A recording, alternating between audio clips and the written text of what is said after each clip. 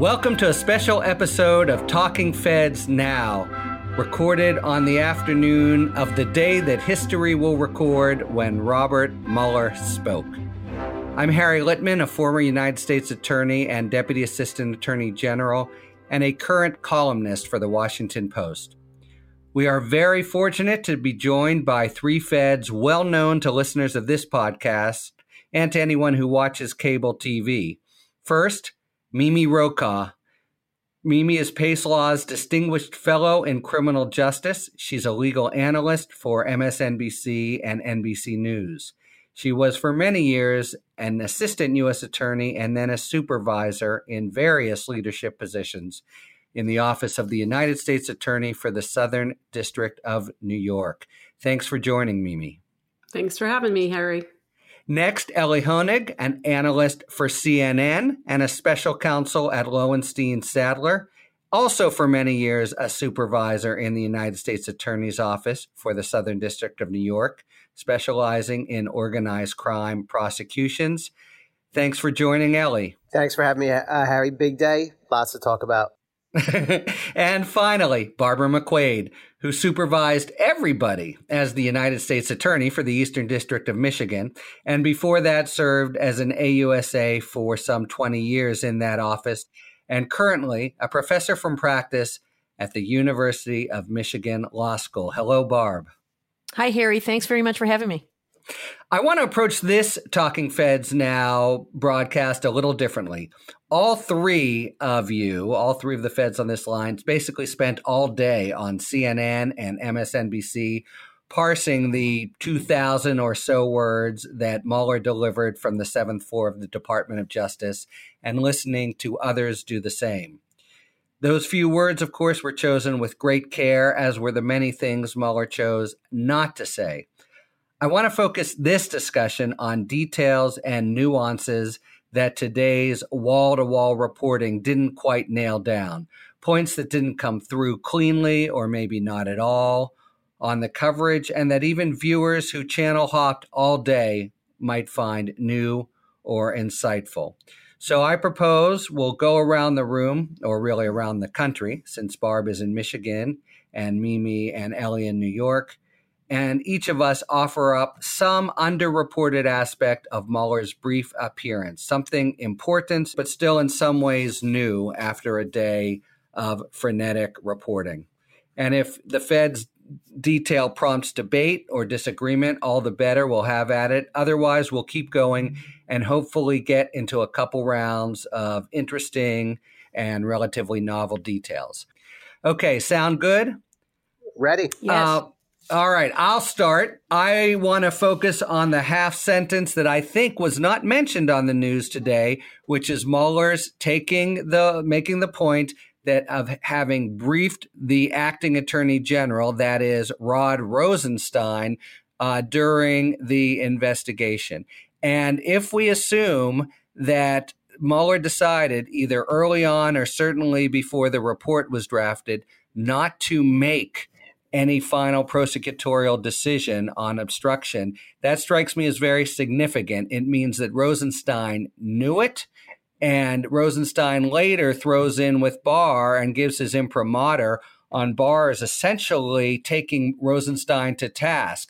And yet Rosenstein, when he would have had the chance, didn't say, no, Bob, go back in there and make a decision. That's what we do as prosecutors. Instead, he stayed mum, let it happen, and now that he makes it seem it was a problem by throwing in with Bill Barr, that strikes me as a little screwy or maybe even craven. I'll react and say, what a shocker that Rod Rosenstein just figured out which way the wind was blowing at any given moment and then did that. I mean, that seems to be his MO. And even if it's inconsistent over time. For me, the big thing that jumped out was there was not much new today in terms of facts or substance. The vast majority of what Robert Mueller said was just right out of the report. But it drove home for me this growing trend that once people actually look at the report, read it, understand what's in it, they're sort of forever changed. Like there's a horror movie, I think, where if you watch a video, you're forever changed. You can never get it out of your head, right? And I think it just underscores the importance of Mueller testifying, and I'm sure we'll talk about the fact that he announced he doesn't want to. But it underscores just how powerful Mueller will be. He talked for, 10 minutes today? Imagine 8 hours of him discussing his findings. It would have a real game-changing impact. Yeah, no, I think that's a great point. He thinks and says he'll be boring, but he was very much sort of a dragnet figure today, and yet it was riveting. So he in particular, but almost any witness who will be there under the lights and give a television moment is a potential game changer. And I think that's the reason for the big tussle. Not that the information will be new, but it'll actually cause the American people to focus on it. Okay, Barb, got a new one for us? Yeah, I'll just react to what Ellie said, though. I mean, I don't know that Robert Mueller is going to testify before Congress. I mean, I think today's announcement was clearly a move on his part to try to preempt that, to say, here's all I have to say. If you call me, all I'm going to do is repeat what's in my report. My report is my testimony, and I don't want to be your pawn in your public spectacle of partisan politics. And so, obviously, if he is compelled, he'll have to testify. But it sounds like he is going to work pretty hard not to testify. But how will he work? Because you agree, if Congress compels him, he'll show up. He won't disregard a subpoena. So you think he'll just try to persuade what right now seems a Congress pretty bent on having him testify?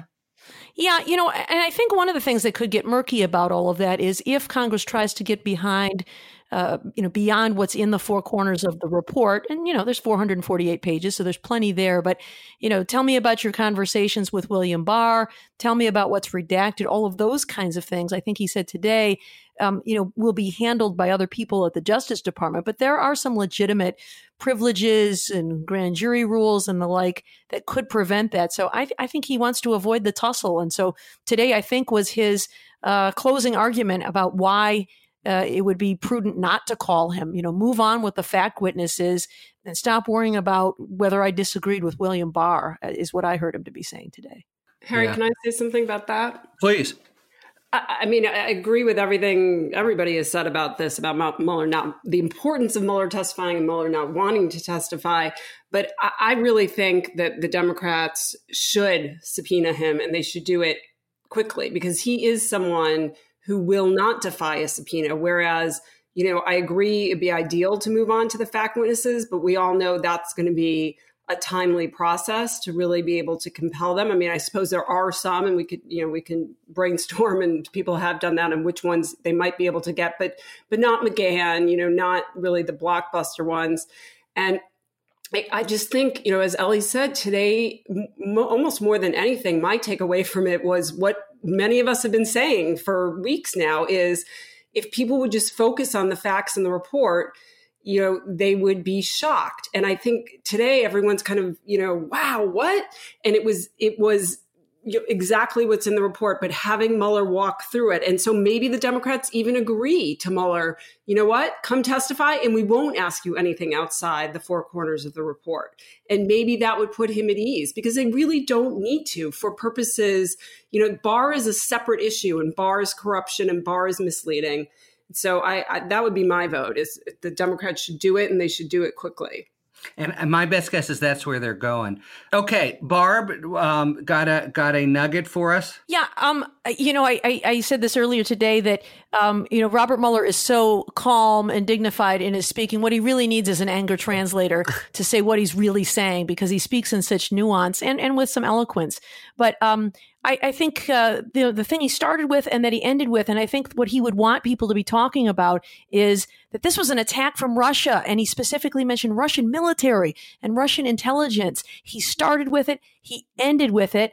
And I think he would want to say, it's about Russia, stupid. This is not a hoax. This investigation was not a coup. You should not be investigating the investigators. This is very real, people, and it's something every American should pay attention to. We've got another election coming up. This is not over. Get your eye on the ball. This is about Russia. And so I think that is something that the media has not focused on as much as he would have liked, by starting and ending with it.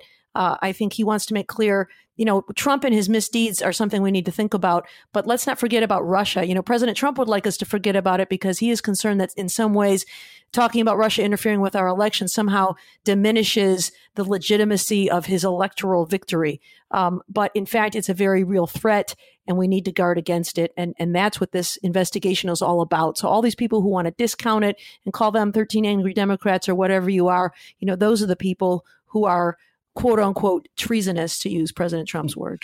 Hey, I heard you say that. Ellie, let me just say, I heard Barb say that, and you listen to TV go on for half an hour, and then every once in a while something just sings to you, and that what I thought I 100% agree with the point, and also the you delivered it beautifully with the anger translator idea. And I will give up what was going to be my number 3 just to second it, because the one detail I want to add to that, what he closed is by saying the Russian interferences deserves the attention of every American, present tense. So it really was a sort of call to action as we stand here now. That means Congress, that means the American people. He wasn't talking about his own investigation. He was talking about going forward. Ellie, sorry. Yeah, so just to build on Barb's point, one of the phrases that I was listening very closely for today and sort of wondering, is he going to say it?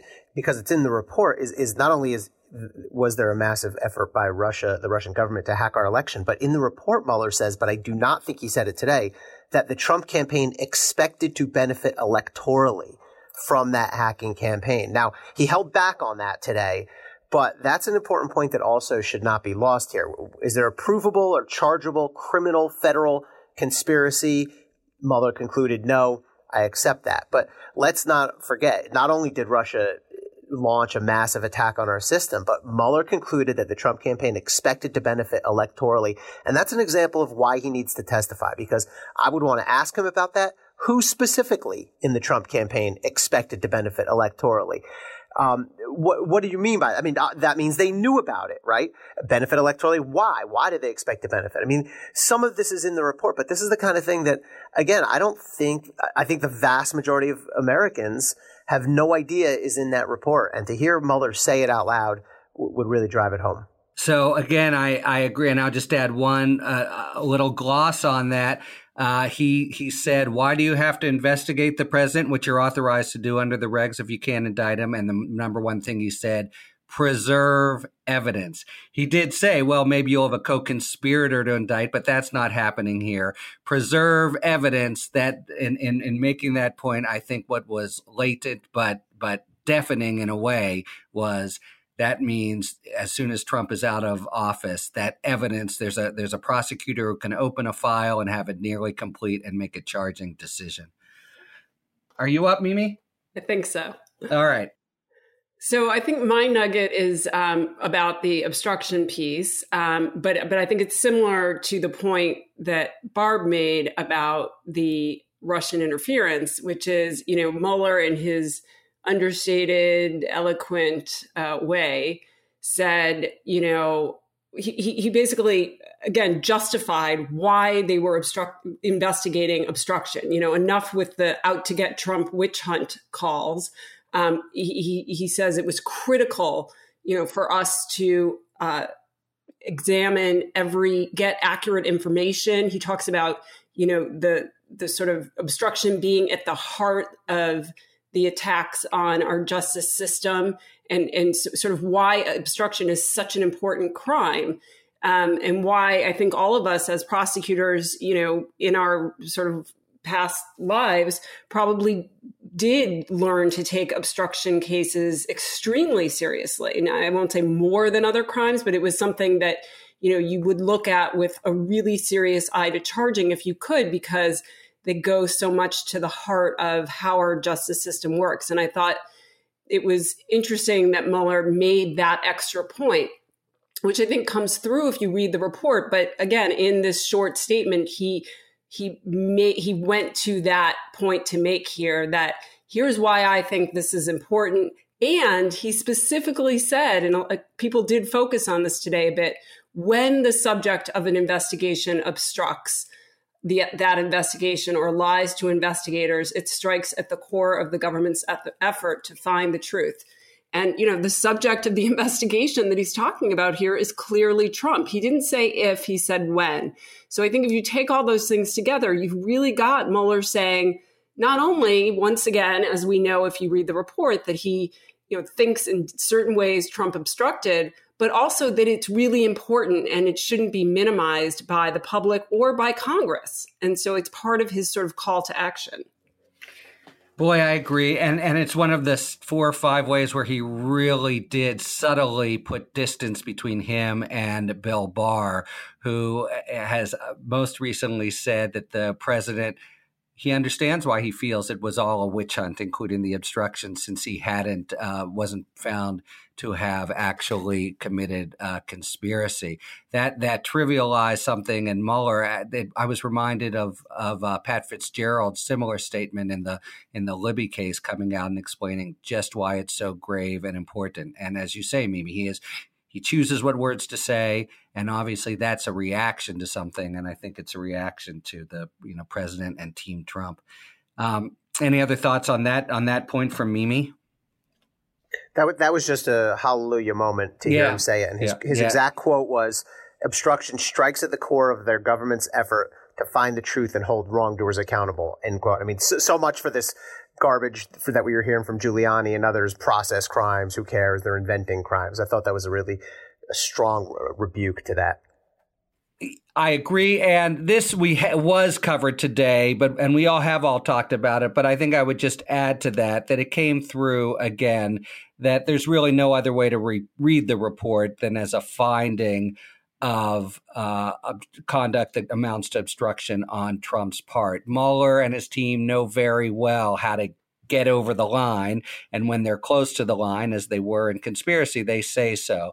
But the emphasis on the non-exoneration of Trump and saying we would have exonerated him if we could, I think can't be read any other way. That's something people are focused on, but I think it just is taken as a given. Okay, my turn, I guess. I'll just say I was struck that Trump wants to say that, make this all at most. He resisted it for a long time, but the Russian efforts he wants to put in sort of general terms. Mueller came right out and said they were going after a candidate. So he made it clear that it was all directed at Clinton and designed to benefit Trump. Something, yes, that I think we could have concluded, but that I think is an underreported detail from today. He weighed in to say this was done for the benefit of the president, and implicitly, I think, along with those who say, it's an imponderable, but it might actually have been pivotal in the election. Yeah, I agree with you, Harry. I thought it was, useful to point out, of course, he didn't refer to Hillary Clinton by name. He talked about a presidential candidate, but reading the report, it amplifies that point. One of the things they specifically say in the report is that the Russians endeavored to help candidate Trump and to harm candidate Clinton because they perceived that to be in their best interest. And so it wasn't simply to interfere and mess around with the election. It was specifically to help President Trump get elected. Yeah. I think he did mention Clinton campaign. So he taught in his statement, he actually sort of, went, I think, as far as Mueller was going to go when he's speaking. So he didn't say that it was to help Trump, which, as I think Ellie pointed out earlier, but he did say that it was to hack into computers and networks used by the Clinton campaign. And then he refers to, trying to damage a presidential candidate. So he sort of does it in a roundabout way. Mr. Honig, what you got? So this was a quick line at the end, and it's kind of pro forma in any DOJ announcement. But I thought it was worth noting at the end when Mueller stood up for his people and went out of his way to cite the hardworking and good and honest people, prosecutors and law enforcement agents who work on this investigation. Maybe I'm being a little bit conspiracy theorist here, but I think there was a little message there directed at this whole investigate the investigators nonsense that I think Mueller, if I had to guess, I think Mueller has a problem with that effort, and I think he may have been sending a little bit of a message of you don't want to go down that road, right? I mean, Mueller seems to be pretty good at striking these implicit agreements with a lot of different people of I'm not gonna publicly light you up like maybe I could. We're gonna all play along here and sort of get along and be a company man. But I thought there was a little bit of a message there of lay off my people. Yeah, and lay off the Bureau in general. So I agree with that, and it's part of what I thought of from Barb's point. He starts and ends with how serious this is, and when you view it through that prism, then the very people that Trump is looking to crucify are the ones who got this possible information and were duty bound, given its gravity, to pursue it to the end. And again, about Russia, not about Donald Trump. Okay, Barb, you got a second? Yeah, I guess the other point I would make is this idea about, you can't charge a sitting president, the Office of Legal Counsel opinion. And, what Robert Mueller said today, and I think this was a new perspective, at least for me, on this. Reading the report, I sort of drew the conclusion, and maybe this was because I was spun a little bit by William Barr in advance, that Mueller sort of reached this conclusion that, well, we're not going to charge Trump because, we aren't going to decide one way or the other because of this OLC opinion. What I heard him to say today was, we knew from the outset that charging was not an option. We never thought about charging the president. That was never something we thought was possible. And Robert Mueller seemed to agree it would be unconstitutional to charge a sitting president. So what we did instead was to preserve evidence while memories were fresh and documents were available for three purposes. One, to charge co-conspirators, which we did. Two, to preserve evidence for future prosecutors when the president is no longer sitting. And three, there's a mechanism for dealing with presidents and holding them accountable. And he kind of stops there. Of course, that mechanism is called impeachment, which I think he is too diplomatic to utter out loud. But I think that was a clarifying moment for me when he knew from the start. For the 2 years, I've been thinking perhaps the president would be charged with a crime, or that was an option, or that he would at least pronounce that I found crimes, but I know that I can't charge the president. And then he said fairness, which was also in his report. Fairness dictates that we can't even accuse him of a crime. Not only can we not charge him, we can't say he committed a crime because that would be unfair since he can't go into court to clear his name. And so I think what William Barr gave the impression when he said the evidence does not establish obstruction of justice, that it was a factual problem, that there were not sufficient facts to charge obstruction of justice here, and that there were difficult questions of fact and law. But instead, what Robert Mueller has emphasized is we knew from the get-go we could not charge one way or the other. We could not make a decision on this. He knows how to exonerate, and we saw that with regard to conspiracy. But by choosing not to exonerate with regard to obstruction, is that part of the report and part of what he said today, which is if we could have cleared him, we would have, but we didn't. And let me second guess Robert Mueller for a moment, if I can. I know everyone has a lot of respect for him, rightly so. I do as well. But I think it's fair to criticize him or question his decision to not even declare whether he found enough evidence to charge a crime. We get that he could not have actually filed an indictment, but why couldn't Mueller have said in his report, here are my factual findings, and in conclusion, this would be sufficient to charge obstruction of justice? And the explanation he offers is what Barb said. Well, it would be unfair. To which I say, yes, I don't have a response to that, other than to say, but so what? I mean, I think the unfairness of the president not having a formal venue to contest the charges and clear his name. All right, that's a downside, but it's limited versus the upside of letting everyone in America and Congress know where Mueller ultimately came out. I think there's much more of a benefit to that certainty as opposed to the somewhat mild unfairness of letting the fact that the president can't have a trial. I mean, he's certainly not defenseless. So I think there's a fair second guessing of Mueller to be done there.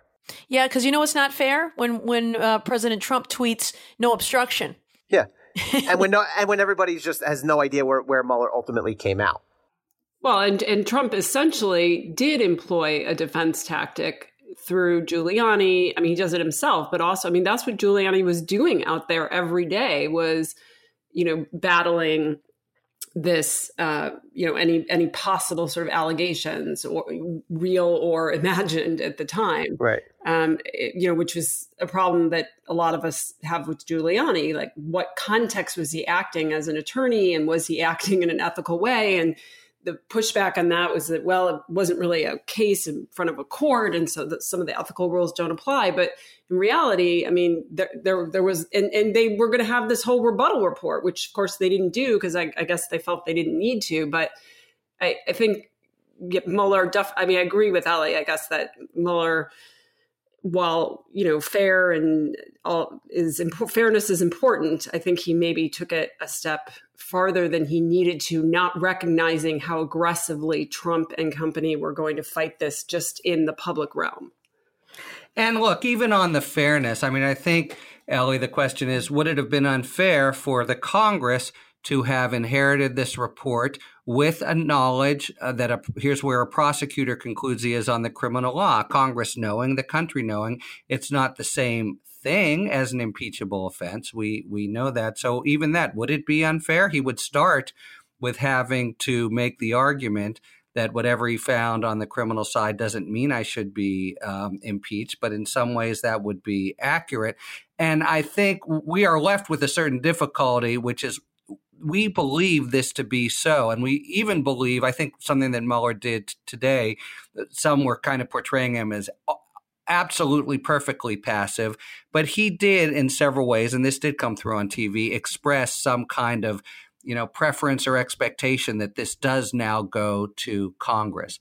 And if that is the case, that it's going to go there, both that eventuality combined with his sort of perfect Delphic silence is just kind of a little bit confusing and head scratching. So I think it is fair to say, what would have been the big deal of saying the fact of where he found things, knowing that there was going to be a venue for him to defend himself, that being the United States Congress.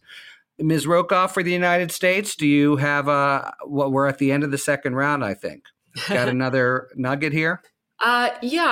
So I think that, this is kind of more big picture, but it's worth thinking about, again, now that we have heard Mueller speak and clarify a little bit what those of us who have read the report knew, but he certainly added some clarity to it, particularly that point that you just made about his intention being that this goes to Congress. Because if you recall, just thinking back for a minute to how this all unfolded, when Barr's letter came out and it was, well, because he didn't make a decision, that leaves it to me to make a decision. And we all, sort of scratched our heads. What? Wait, Mueller, punted, and we were throwing around all these verbs. Mueller didn't have he wasn't decisive enough to decide. And that just seemed strange. Then the report comes out and we say, no, it seems like he wanted this to go to Congress. That seems pretty clear.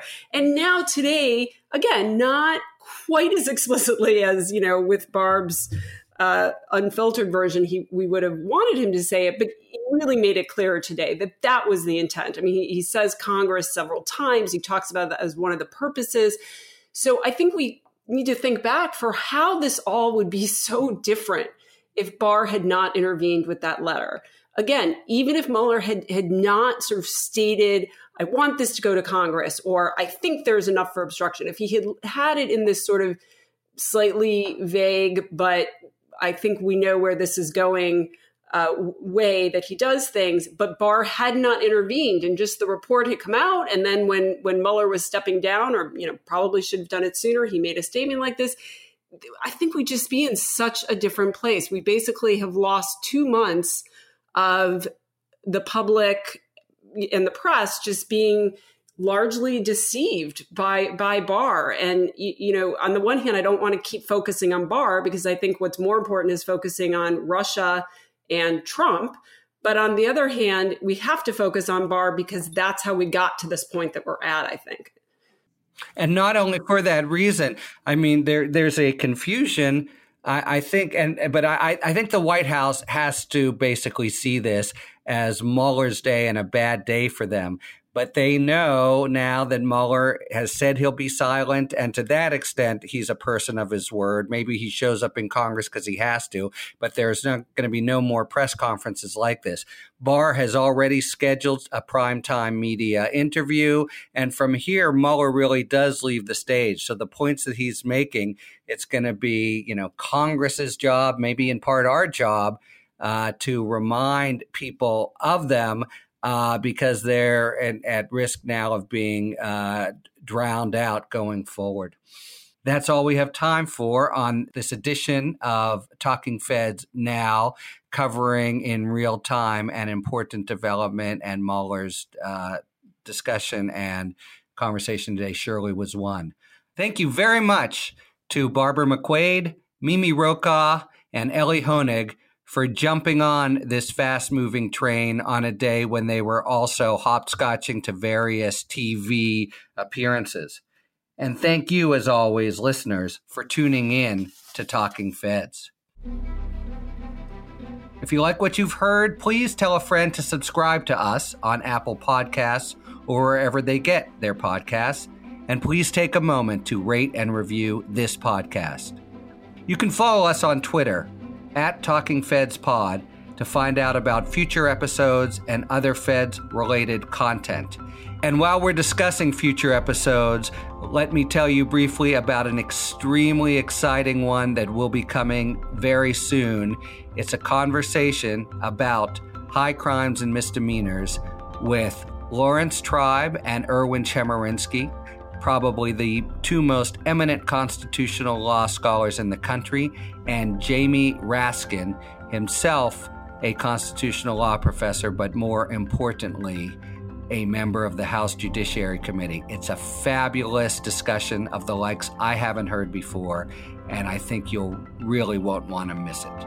You can also check us out on the web at talkingfeds.com, where we have full episode transcripts.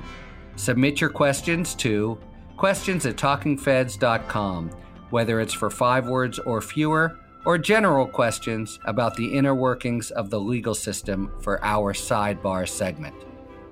Thanks for tuning in, and don't worry, as long as you need answers, the feds will keep talking.